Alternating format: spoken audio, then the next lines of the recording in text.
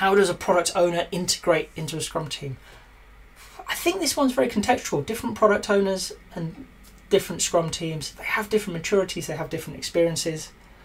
But what I like to see is really close collaboration between product owner and developers with the Scrum Master there to keep it all ticking over smoothly.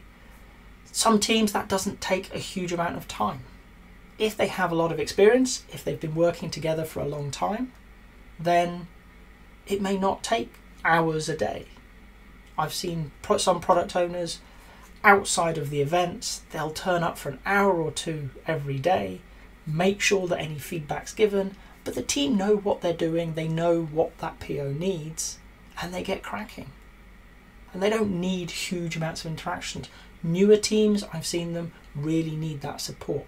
What do you want to do here? How, is a customer thinking about this problem? Who do we need to talk to?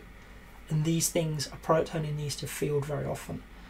So it really comes down to, if you've got an inexperienced product owner, they're going to integrate quite closely. They're going to work with that team, learning their role.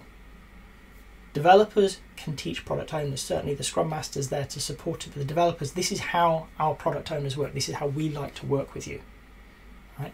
And in that there'll be negotiation and they'll come up with a way of working.